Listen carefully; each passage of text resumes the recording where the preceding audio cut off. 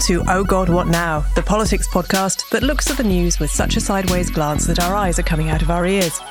I'm Ros Taylor. Just a reminder that the show is now on YouTube as well. So if you want to see as well as hear us, there's a link to our channel in the show notes. Don't forget to subscribe. On today's show, the Conservative press is suddenly full of claims that the government is about to turn things around and could somehow win the next election. We're asking what it would really take for Rishi Sunak to turn around the listing Tory tanker. Does he really have a chance of persuading us that he's fixing broken Britain? Plus, hardline Tories have wanted to leave the European Convention on Human Rights for years. Now they think the small boats crisis is the way to achieve their goal. How likely is it that they'll get their way, and what would it mean? Human rights lawyer Adam Wagner helps us investigate. And in the extra bit for Patreon backers, wages are rising at the fastest rate since records began, but inflation means it's still a pay cut in real terms for many.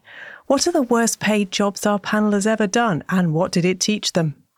Let's meet the panel. Marie Leconte is a columnist and author of Escape, the book for terminally online millennials, out now in paperback. Hello, Marie. Hello. There was a story in the Times Notebook this weekend claimed that all gaming taught me was how to destroy stuff. This will be news to all the people who play truck driving simulators to wind down. I'm not one of them, but hey, you're a gamer though of sorts. Does it give you an appetite for destruction? No, so actually that really annoyed me. I think that, and I nearly wanted to write a response piece of saying that actually gaming has been nearly the opposite for me, where it's taught me so much, even especially playing the recent Zelda games of, patience, or if you want to do something, sometimes the only thing you can do is try again and get better.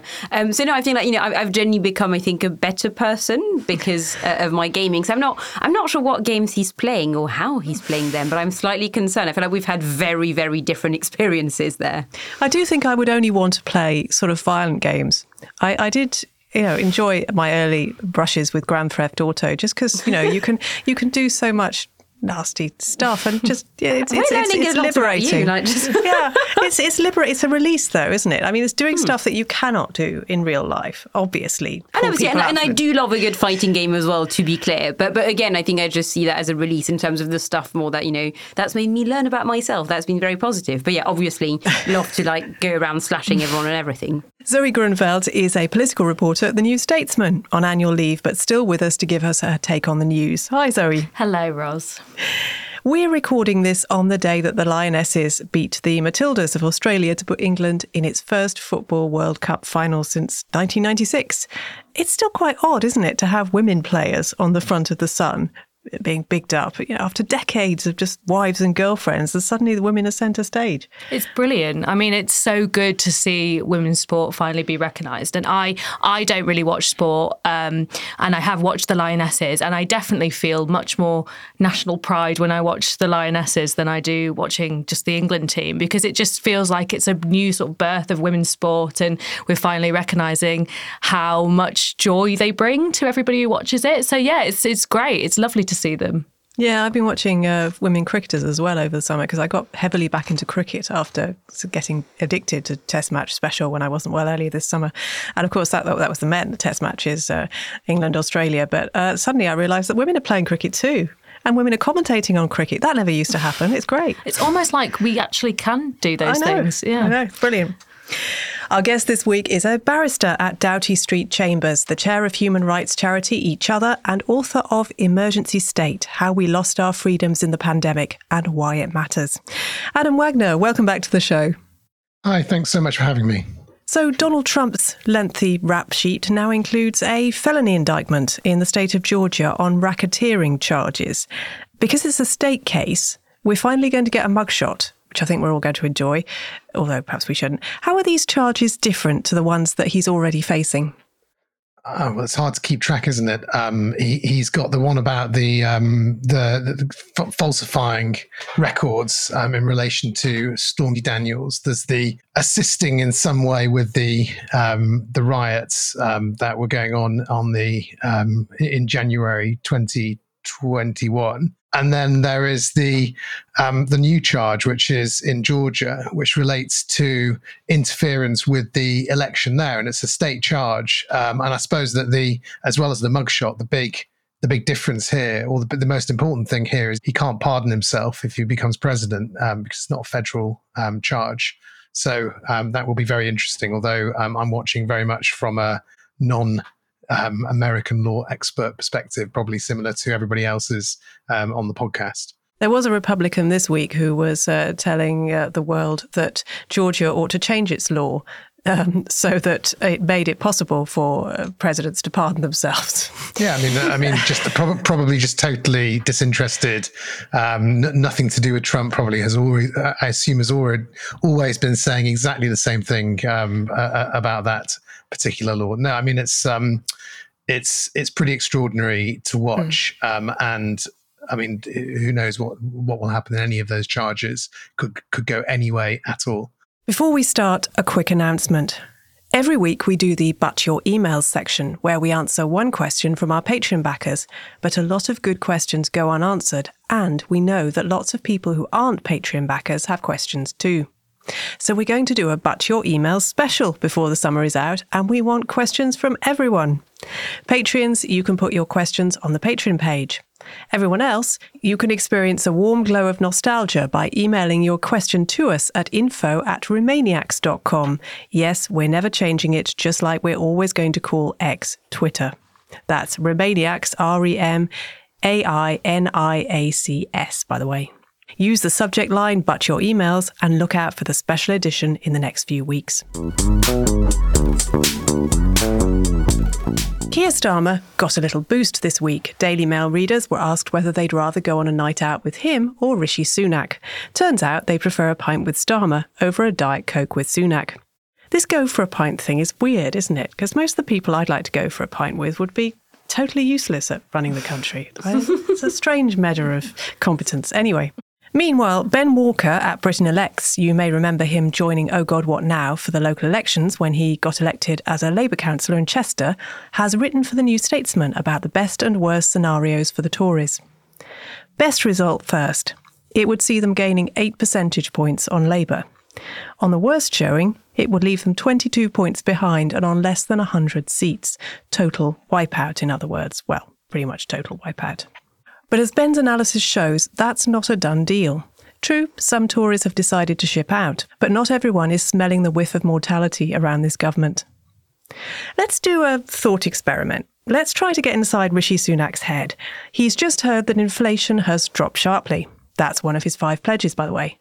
He's settled the teachers' and nurses' strikes with pay deals that aren't by any standard excessive. Despite some predictions, Britain is not actually in recession. National debt is going in the wrong direction, but it's still less than France's, and most people don't really care about national debt anyway. He's won a by-election in Uxbridge because of people's anger with a Labour mayor. And maybe most crucially, people aren't expressing any excitement about Keir Starmer. They want a change, sure, but a change to what? So Marie, it's hard to believe that less than a year ago, Boris Johnson was still a serious contender to become PM again. Can Sunak at least get some satisfaction from killing off that fantasy? Yes, I think so. And I do think he's actually done reasonably well, by which I mean he could have been doing so much worse. but the bar is quite low, I think, in terms of Tory prime ministers over the past 2 years. So no, it must be actually, if I were to try and get into his head, it must be quite frustrating to think actually, I personally think I've done a reasonably good job so far. And, but no one seems to massively care and will lose anyway. But I think that especially internally in the Conservative Party and the Parliamentary Party, it was really not a given that MPs would fall behind him. So when, obviously, because he lost the contest, Liz Truss happened, and then he kind of got put in there. And I really think that there's a world in which actually Tory MPs could have gone insane again and maybe let Jenny try to bring Boris back or try to somehow topple him, 4 months in and stuff. And they've not done that. Tory benches are quieter than they'd been in a very long time, which again is an interesting bar given the past few years. So no, I think again he's not doing terribly, which is maybe the cruel irony of it all. Zoe, Broken Britain has kind of sunk into the public consciousness now. It's everything. When things go wrong, I just mutter Broken Britain under my breath, and that happens about 2 or 3 times a day. But is there actually a feeling that Labour can fix Broken Britain, or is this sort of feeling that we are now in permanent decline as a country? Has that gripped us? I think there's definitely a sense of inevitability in the public's mind about this period of pain that we're expecting and how long it's going to go on for. Inflation's interesting, obviously, because really it's in the domain of the Bank of England. And although Sunak wanted to take credit for it in his 5 pledges, actually a lot of it is not really in the government's control. A new government, even a Labour government, would have similar issues. So I think a lot of people know that a Labour government wouldn't be a magic bullet for the fundamental issue, which, as Marie was saying, is the cost of living crisis.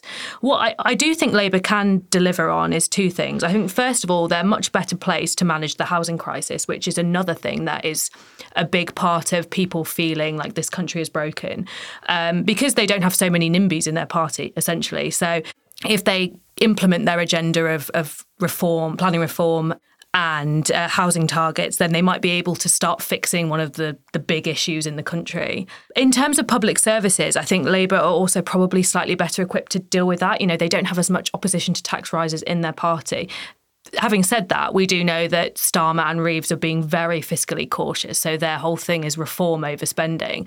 But, you know, within the party, I think there is some appetite for more public funding. And I think when we talk about broken Britain, people are also thinking about the NHS. They're thinking about schools. They're thinking about infrastructure. And all of those need funding as well as reform. So although I don't know if that's quite seeping through to the public yet, all the things that Labour could maybe do, I think we might see as we get into sort of the election campaign period that Labour start picking up that people need to hear exactly what Labour would do in terms of reform and running with it. The problem is, when you talk about reform over spending, it's not as sexy, it's not as interesting. People don't go, oh, yes, what we really need is like loads and loads of great reform. They want to hear that there'll be more money for public services. So Labour, I think the big challenge for Labour is being able to sell that to the electorate in a way that they actually feel fairly excited about, and not just like, this is just more bureaucratic, you know, nonsense that's going to take ages and ages and is not really going to mean anything. Like, they need to actually be able to sell a vision of what reform, specifically in the NHS, for example, would look like. Yeah, I think they had that to a certain extent with the Green New Deal and all the investment there. And then they rode back on it because they said there wasn't enough money anymore, and you know, and so on. And that was quite disappointing. Yeah, absolutely. And I think I think they really could have sold that to be like a very interesting proposition. You know, they could have said, we'll invest a certain amount. This will create new jobs. This will create growth. This will become sustainable and self-perpetuating. And as you say, yeah, they've rode back on it. It doesn't exactly inspire people. I think Labour need to get a little bit more exciting, a little bit more radical. But there's still a way to do that without just promising loads and loads of money. Do you think, Zoe, that the exposure that Starmer will get in a general election campaign, is that going to help him or hinder him? Because it's sort of received wisdom in some quarters of the Conservative Party that the more people see of Starmer, the less they like him. Is that true? Or perhaps is the opposite true? I don't know. It's interesting. I mean, I think Starmer has come on quite a way in the past year, just in making himself seem a little bit more relaxed and personable. You know, if you compare him at PMQs a year ago to him now, I actually think he's slightly better at the gags and sticking it to Sunak, and he's just comes across much more kind of sensible and managerial, but also like he has a bit more of a sense of humour. Having said that, I think the real test will be Labour's manifesto and how much they can sell, as we were saying before, this sort of cautious reform overspending vision. And I think that could put Starmer under a level of pressure that we haven't really seen before. You know, this is really... it's going to be a testing time in the run-up to election, a 20-point lead. You really have to sell it to the public. And as Marie was saying, we're in really tricky times. People feel really worse off. They want to hear that the government's going to change things for them. Will he be able to sell that vision? That's the important thing. So we'll see. I mean, I think he's getting better at selling himself, but... you know, well, people would rather go for a pint with him. So that's one thing, I guess. Adam, some Tories are clearly tempted to fight the election on culture wars. But is the lawyer bashing that Suella Braverman is doing now, is it really new? Because you and I have been watching Tories bash lawyers for a long time now. Theresa May was always having a go at them as Home Secretary on one pretext or another. Is this really new?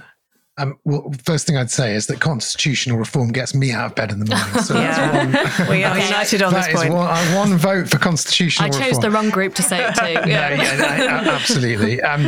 But it doesn't get most people out of bed.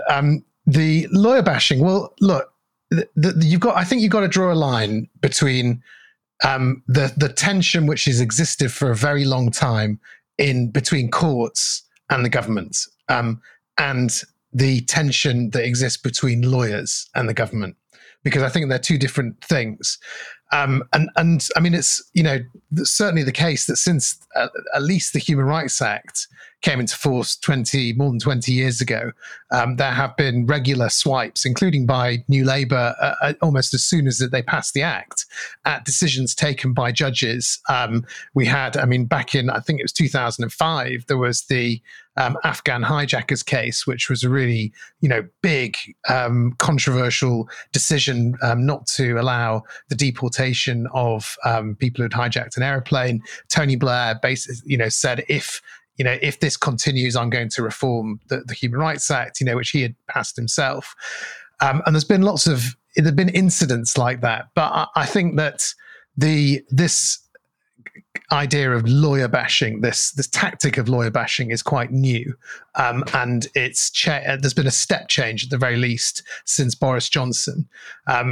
Quite clearly, the prorogation decision by the Supreme Court, I think he took that very personally, and there's a lot of briefing about Lady Hale, I think quite misogynistic briefing actually about Lady Hale, but she also, in the grand scheme of judges' perspective, she's clearly a sort of what would be described as a liberal judge.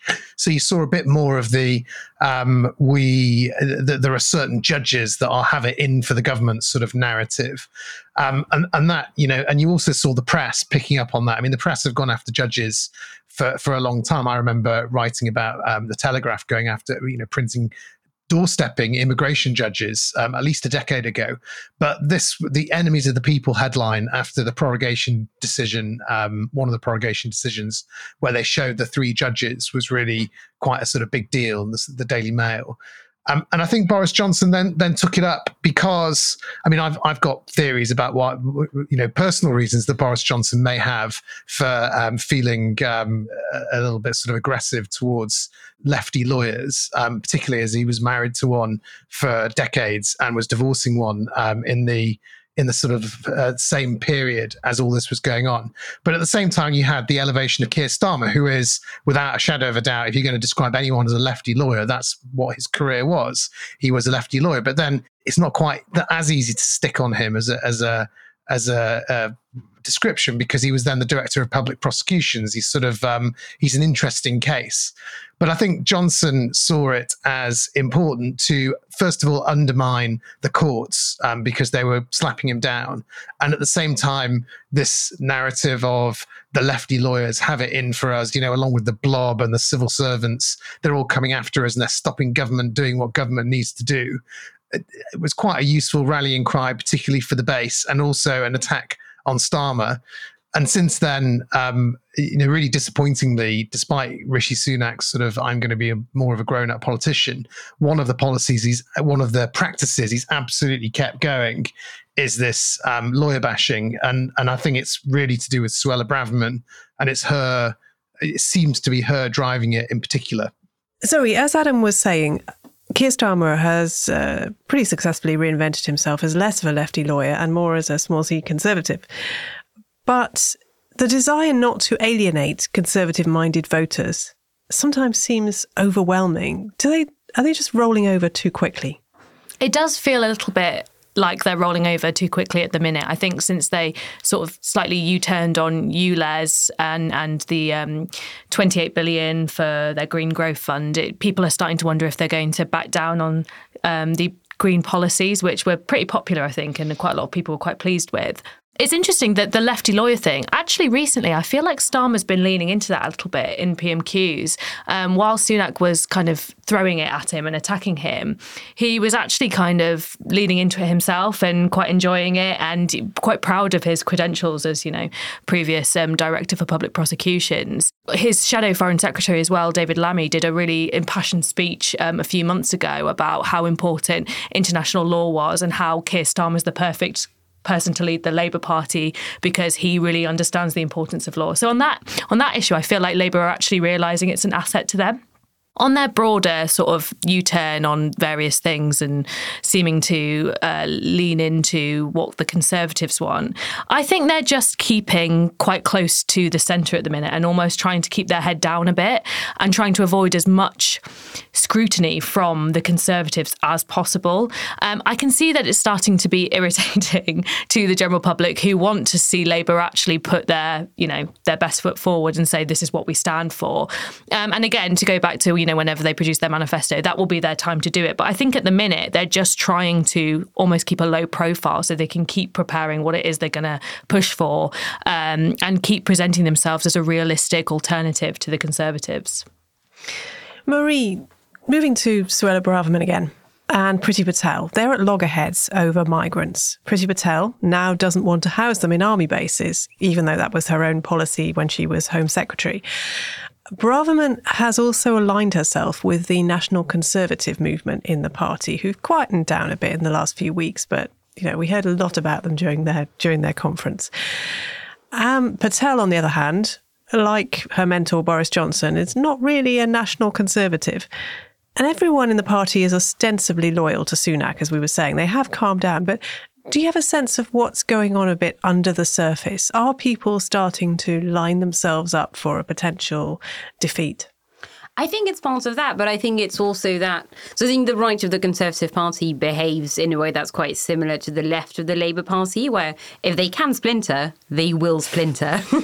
and I think that actually Priti Patel and Suella Braverman are not quite in the same wing of the Tories, where again, that she's very much of that, proper rights, etc. Whereas Priti, again, was a kind of like Johnsonite. And even though she is, obviously she used to want to bring back hanging once upon a time. She's not exactly a kind of centrist Cameroon herself, but I do think they kind of belong in slightly different groups. And perhaps that's very much like an educated guess, because I don't actually know for a fact. But I wonder if there's a social element as well, because if you look at Tory factions very often, especially in Parliament, they're nearly more social than they're political, is who gets along with whom, who went to school with whom, etc. So I think a lot more so, I think that Labour Party factions tend to be a lot more ideological. I think the Tory ones are as social as they are ideological. But no, clearly I think there's a bit of a differentiation. But in that same way as well, I think that Kemi Badenoch, like the discourse around her has been quite interesting, because she was briefly the darling of the right. But now actually, if you look at the kind of Nat Conwing, etc., the proper extremists, they're a bit like, oh God, she's practically left wing. And so what? So I think it is just a case of any extreme of any party will end up sort of like endlessly splintering. Is Suella Braverman safe at the Home Office? Because there is talk of a reshuffle at some point. Would anyone else be able to do a better job on small boats than she's doing? Or is she just stuck there because, frankly, it's a cursed job? Yes, I mean, I think the rumour is still that the reshuffle will happen the second Parliament comes back from their summer holiday. So that's quite exciting. Love a reshuffle. So I don't know. So I think that Robert Jenrick being in, Minister of State at the Home Office, and obviously Jenrick is a very close ally and friend of Rishi Sunak's, that definitely raised an eyebrow at the last reshuffle. That was, clearly an admission, I think, that Suella was probably not going to last forever.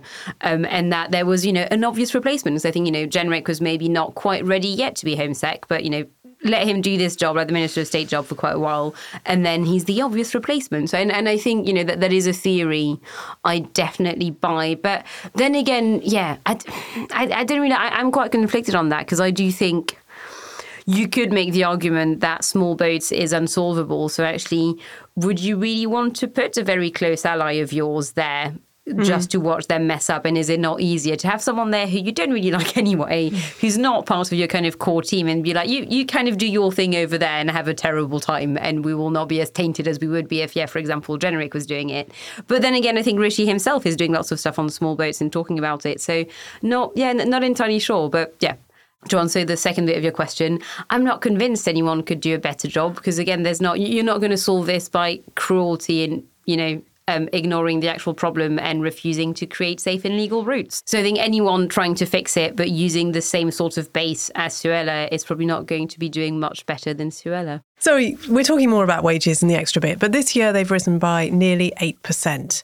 And because of the triple lock on pensions, that is going to cost the government over 110 billion. The Daily Express was celebrating this morning because it apparently means about £72 a week extra for each pensioner per month. Can the Tories even think of getting rid of the triple lock before the next election, or are they just too much in thrall to that elderly base? Yeah, I think they're too enthralled to their elderly base. I mean, the majority of their voters are of or soon to be pension receiving age. And I don't think many of them would be too happy if the triple lock was taken away. I mean, it's ridiculous, isn't it? Because we have a generation of young people for the first time who are increasingly worse off than the generation before them. We've got national debt, we've got poor productivity, we have an ageing population. The pensions crisis is kind of looming, actually. I think it's predicted that state pensions are going to cost more than education, policing and defence combined. As much as the government probably should do something about it, they won't. And I think actually it's a difficult situation for Labour as well, because obviously when it was originally introduced, it was because a lot of pensioners were in poverty. And of course, that's the sort of thing which Labour would very much be in favour of a policy to help those. Now to take it away, it's almost like a poison chalice. You just don't want to do anything with it. So it's a difficulty for Labour as well. So I actually think the Conservatives would rather keep it and just let Labour deal with, the economic fallout of not addressing it. In his heart of hearts, do you think Sunak thinks he can turn the polls around? I think he'll give it a good go. Sunak strikes me as a man who's often got what he wanted, often achieved things if he's put his mind to it. I think he works hard, and I think he genuinely believes if he works hard, he should be able to get things done.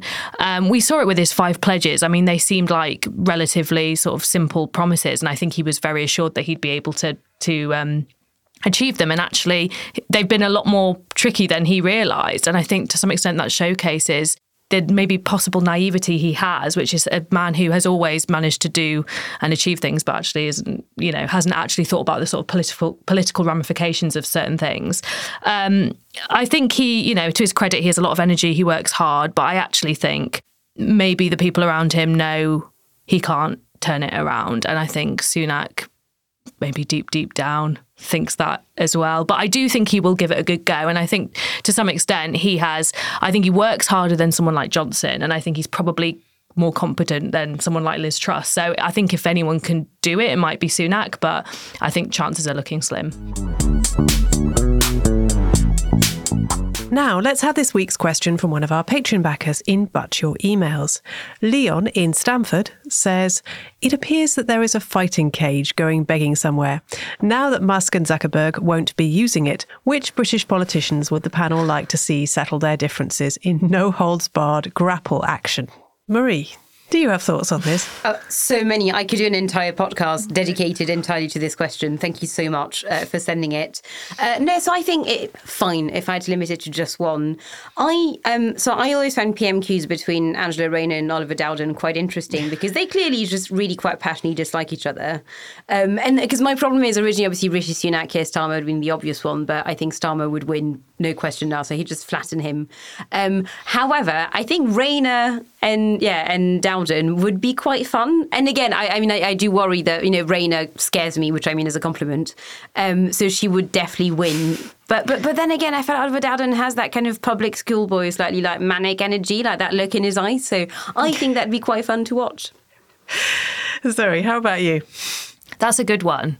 Yeah, I totally agree that Dowden could go a bit feral. Yeah, he'd get scratchy, where you would not get Rayner, you would expect to get scratchy, but then they'd both get the nails out. Really weird, like cats. Definitely. So I would probably go for Nadine Dorries versus Rishi Sunak because I feel he would die. Oh yeah. Yeah. No, I think it would totally. I mean, it would just, she would ruin him, I think. She's really angry with him. And I just think it would be quite interesting to watch because I don't think Sunak would fight back. I think it would be over in like 5 seconds. How have we not mentioned Dominic Raab so far, who clearly is ready for this challenge? He's too scary. Yeah. Who could we put him up against, I think, is the problem. Weirdly, Therese Coffey, I think, is the one who could just lunge to go, no, shut the fuck up. Yeah, I think that would work. Adam, do you have any thoughts on this? If not, don't worry. It's rather silly. The very beginning of the podcast, I think Rishi Sunak needs to be on Twitch or something like that. I think he needs to be put on a video game sort of battle with another equivalent politician, maybe Starmer, although I don't know whether he's a video gamer. But I just feel like Sunak, that would be his natural. That'd be a good place for him. Is sort of sat on a couch in a basement somewhere, online with lots of equipment on his head, playing, fighting somebody. I think that's probably where he should be put after the election. Oh, he'd definitely fight in the metaverse, wouldn't he? He'd be one of those weirdos. I think so. I think he already looks a bit like he's in the metaverse. Yeah, he does have that strange, yes. Remember to send us your questions for the But Your Emails special in a couple of weeks' time.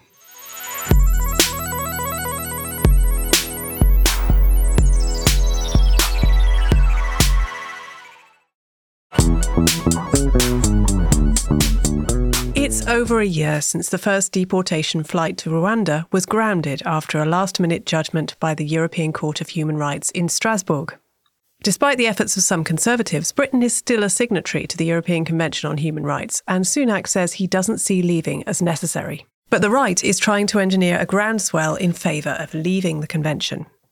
Immigration Minister Robert Jenrick, who we've just been talking about, refused to rule out the prospect of leaving when interviewed on national radio during the disastrous Small Boats Week. Nigel Farage is trying to characterise it as Brexit Mark II, and The Telegraph wrote last week that leaving the ECHR has gone from unthinkable to inevitable for the Tories. Could one of the government's final acts be taking us out of the convention, along with Russia and Belarus? Adam, precious few voters understand what the ECHR is and what it does, as you and I know well, because we were both sitting on the board of a charity that discussed this quite often. Although they didn't, to be fair, know much about the EU. The two are, of course, completely separate. What's the whistle-stop summary of what the ECHR is and how it came to be? So the European Convention on Human Rights is a treaty that we signed up to back in 1953. It well predates the EU and in a way was a bit of a sort of precursor.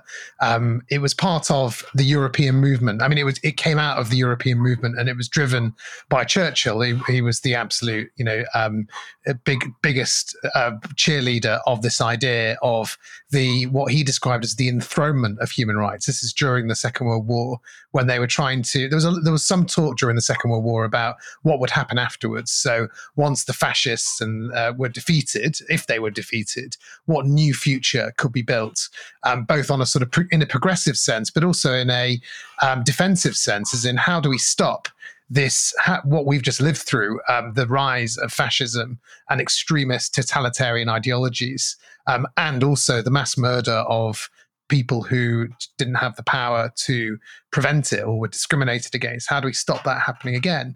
And this idea emerged of that you couldn't have this situation that you had before the Second World War, essentially, which is that every country could do essentially what it wanted, and there was no international standards. And because it was realised that there was a modern state wasn't what was considered a modern state at the time, didn't prevent the extremists taking power, didn't prevent the laws being changed to allow things that are deeply, deeply immoral and wrong and evil in some cases. So this idea of a stronger international law took root. You had during the Nuremberg trials of the Nazi perpetrators, you had the crimes against humanity, these ideas of international criminal laws, and at the same time, this development of the Universal Declaration of Human Rights through the UN and a number of regional instruments, one of which was the European Convention on Human Rights. And what it basically does is every state that signs up to it adheres to a quite a simple list of rights, things like the right to life, the right not to be tortured, the right not to be unlawfully detained, the right to private and family life, the right to freedom of speech. And not only are those rights sort of kept at a state level, the states also agree that there will be that they will submit to the jurisdiction of an international court called the European Court of Human Rights, which was set up as something called the Commission of Human Rights, and then really sort of took root in the 1990s and became a court. It was called a court, and since then it's ruled on issues as diverse as the sort of human life is. It now protects about 800 million people, not just in Europe but beyond, places like Turkey, and it's been a sort of bugbear of the particular kind of conservative politician and activist for quite a long time now. So Labour tried to strengthen the presence of the European Convention, if you like, in Britain by making it into the Human Rights Act. So that makes it part of British law rather than simply a treaty outside it. Is it the desire of the right-wingers to try and get rid of the Human Rights Act as a starting point? I mean, it's a bit of a muddle because sometimes it depends who you listen to. Sometimes they'll say, we just think the whole idea of human rights is completely un-British and unnecessary, and we want to get rid of the local version, which is the Human Rights Act, and the international version, the European Convention. And sometimes they just focus on the sort of softer version of it, is to say, we want to get rid of the European Convention, prevent these judges in Strasbourg having any say at all on our law, and at the same time we'll keep some sort of human rights protection in our local law. But it's a bit incoherent, because really what they want is, I think fundamentally what underlies this all is, it's not just about sovereignty, this sort of Brexit business of making our own laws for our own people. It's also about some of the sort of fundamental ideas behind these rights, protecting unpopular minorities, protecting refugees. And if you listen to quite a few of the individuals who are real sort of tub thumpers against the European Convention, they don't stop at the European Convention. They're very worried. They're very concerned with the Refugee Convention. There's quite a lot of stuff recently being written about, the Refugee Convention was set up after the Second World War. It's not relevant anymore. There's these sort of waves of people coming across the channel, and we need to not just prevent them. We not just sort of get rid of the human rights protections, but get rid of refugee protections as well. So it's a big sort of basket of issues which are often pulled together, and I think pretty incoherently, actually.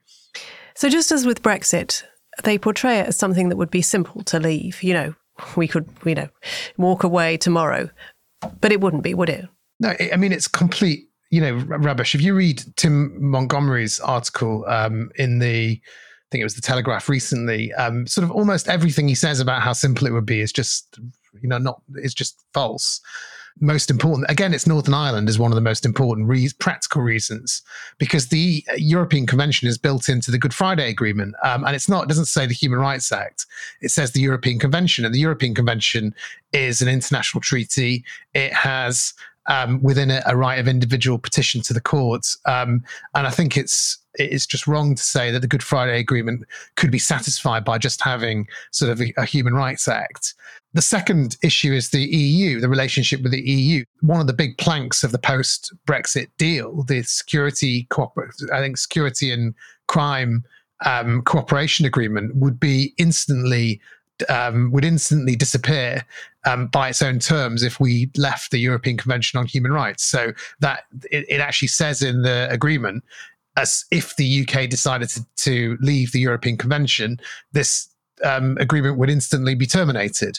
And the reason for that, the reason the European Convention is so important to the EU is it's a central sort of plank of how they see their values being upheld. But also, if you're going to have, for example, cooperation between police forces, it's very important that there is a basic standard that the police forces will be held to, with things like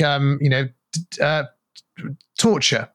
For example, the European Convention is it's been a key mechanism for preventing inhuman and degrading treatment and torture across Europe. It's not been the only mechanism, but it's been a an important mechanism for all sorts of reasons.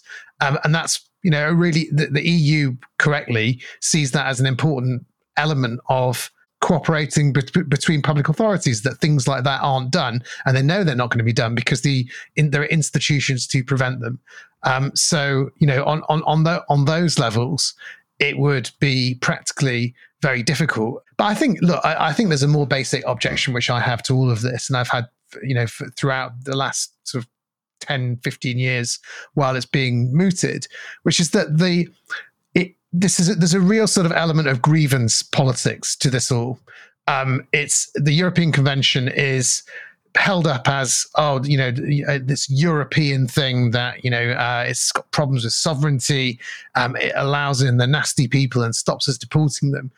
But ultimately, it's held to blame for lots of things that it isn't responsible for, and that wouldn't go away if the European Convention went away. For example, if we were to leave the European Convention tomorrow, we'd still be a party to the Refugee Convention. So the Rwanda decision by the courts could equally be reached under the Refugee Convention, along with the fact that it does a lot of good, and I'm happy to talk about that.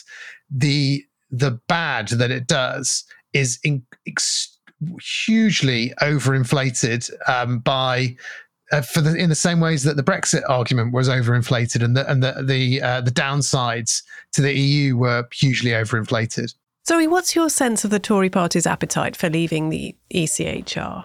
Are they really getting behind it? Well, I think there isn't a huge appetite for it for all the reasons Adam just outlined.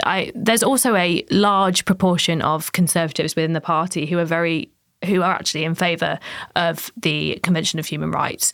You only have to look at sort of the One Nation caucus to see how many lawyers are in there. And when you speak to them about international law, they see it as really important, not just in that it allies us with other like-minded countries, makes things like policing across borders easier, but also because they see England and the British government as having a part to play in the world where they set an example. And I think many of them are worried that if we were to come out of those conventions, we would be setting a terrible example. So that's part of the arguments they use about why we should stay in the Convention on Human Rights. I wouldn't say we should totally disregard the importance of those MPs who are speaking out about wanting to leave, because these things have a habit of picking up speed. So you just need a few Tories to talk about it, and then more and more people start talking about it, and then you get, Reform or whatever is trying to posit the same idea, and then it puts pressure on the Conservatives to respond. So I wouldn't totally disregard how important it is, but I actually think the majority of Tory MPs are not in favour of leaving, and actually see it as very important. It's really hard to tell, because over the years there's been this sort of rumbling about the European Convention, and there's a very vocal bit of the Tory party, and it used to be that there was also a very vocal bit of the Tory party that was against it. So people like Dominic Grieve and the sort of, I think what were described at one point as the Runnymede Tories, referencing Magna Carta. But I think a lot of those people have left. People like David Gork, those sorts of centre-right Tories. I think a lot of them were booted out by Boris Johnson. Many of them will also probably leave during this election. So I wouldn't be totally surprised if you ended up seeing leaving the European Convention become a policy. There will always be strong voices against it, because, as I mentioned, the origins of the European Convention were really very Tory. In fact, Labour was against the European Convention for quite a bit in the 50s, because they saw it as really about political rights. They wanted social rights. They saw it as a right-wing attempt to avoid giving people social rights, which weren't really included in the European Convention, unlike they are in the Universal Declaration of Human Rights, the UN agreement, but they're not in the European Convention. So I think there's quite a right-wing background to this. And in fact, if you're in the slightest bit interested in the UK as a international force for good, the European Convention is really where it's at. That's how you promote values to lots of different countries. So, I'd really like to think that the Tories won't be extreme enough to pick up on these sort of people like Tim Montgomery, Suella Braverman, who have supported leaving. But after Brexit, I don't think there's any guarantee at all that will be enough. I'm inclined to agree with you. But Marie, can they make enough people in the country rather than the party care during a cost of living crisis about this? I'm not convinced they can, and because I think the problem is also if you look at the referendum on AV, for example, and really look back at how absolutely shameless the campaigning was on that, was the pictures of the newborn baby saying he needs a new hospital, not a new voting system, with that 300 million or whatever it was. So I think, they would probably do that, but I think the main difference is that they're not arguing for the status quo here. They're arguing for a big change. And I think we've recently, listeners of this podcast in particular, may be aware of the little known fact that we had quite a big change to the status quo in Britain recently, which has not gone tremendously. So it's not clear to me. So I think it's both people have bigger fish to fry at the moment in their kind of day-to-day lives. But also, again, they've taken a gamble. They took a gamble quite recently. It did not go so well. So I'm not convinced you could convince them basically to be like, hey, that went super well. Shall we do another thing kind of at random? Lol. Adam, what's your sense of which way the Supreme Court is likely to go when they decide this autumn? Are they going to break with the Court of Appeal's ruling in June? Because the Court of Appeal's ruling wasn't unanimous. It was 2-1, wasn't it? Yeah, the Lord Chief Justice was the dissenter, although he's now he's finished his time. So it was as powerful a dissent as you can get. It's really hard to know with the Supreme Court at the moment. They've certainly not they don't seem to be taking what I describe as unexpected decisions in these kind of cases. They have sided with the government and public authorities a lot. And that's certainly my sense since Lord Reid took over from Lady Hale. So it's entirely possible the government will succeed. They've got David Pannick as their barrister, who you may remember is the barrister who won against them in the prorogation case and in the second Brexit case. So it really is on a knife edge. However, I also think, look, in actual fact, the Court of Appeal judgment was pretty simple. It said the law is that you cannot send someone back to a situation where there is a real risk that their rights will be breached, because in this case, Rwanda has a pretty poor asylum system. And the big question for the Court of Appeal was, do we take the government's assurances, as in our government's assurances, that this system will magically resolve itself, and it's got really sort of quite fundamental issues, including potentially corrupt judiciary? Will it resolve itself in time for whenever, the next few months, by the time they're going to start they want to send people to Rwanda? And the Court of Appeal said, we just can't say that there isn't a real risk that the system will not be resolved. And I'd be really surprised, unless the government pulls a rabbit out of a hat, they come in with an expert who says, actually, Rwanda have done this incredible job of just completely revising their entire judicial system. In fact, their political system and their asylum system are all now really good. I'd be really surprised if the Supreme Court reaches a different decision, but I've been wrong enough times before.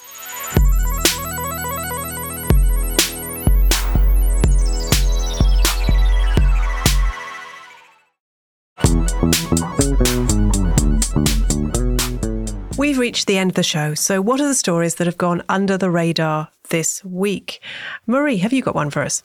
Yes, so I mean, you may have seen that a peculiar man called Javier Milei won the presidential primary elections in Argentina recently. And I think, and I'd vaguely seen that he was clearly a bit of a kook, but I thought I'd look more into it. And I'm just going to read you some facts about him, because I think people deserve to know who currently looks like it could be the next president of Argentina.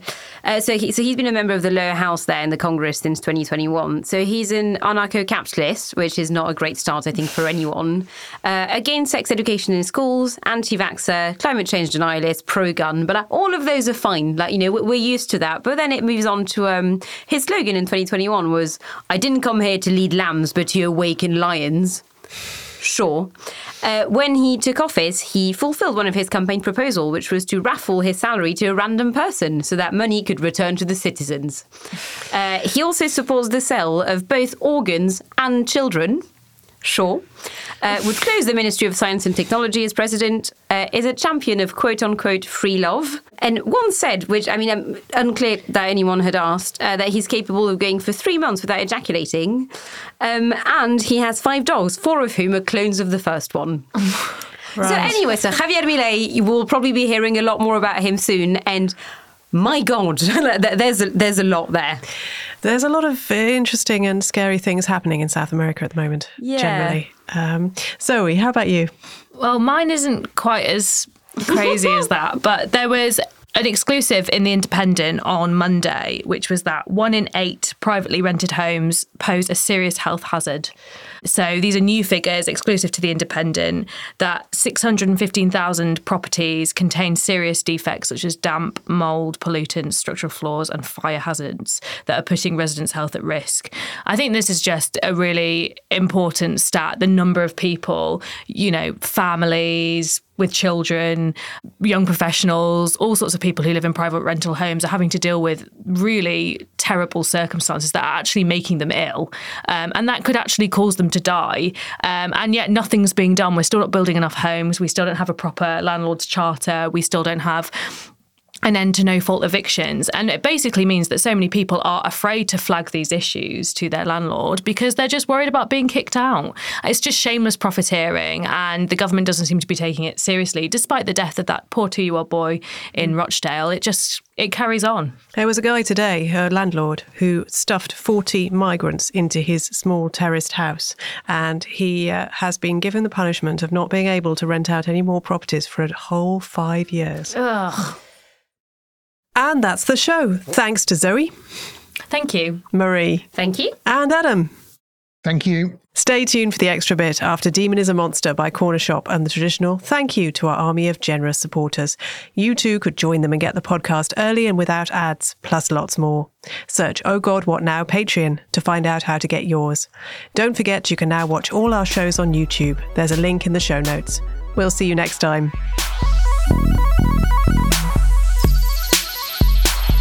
Hello, and many thanks for supporting us to Patrick Murphy, Lucy, and many thanks for renewing your backing to Jill Shallett. And hello to yet more backers who've come back into the fold. Aldi, Carol Langham and Tom Evans. And from me, it's welcome back and thanks to the following supporters who've re-upped their contributions. Henry Williams, Simon Link and Robert Levac. We'll see you next time. Oh God What Now was presented by Ros Taylor with Zoe Grunewald and Marie Leconte. The group editor was Andrew Harrison, the managing editor was Jacob Jarvis, and the producers were Chris Jones and me, Alex Rees. Art direction by James Parrott and Mark Taylor. Socials by me and Jess Harpin. Oh God What Now is a Podmasters production.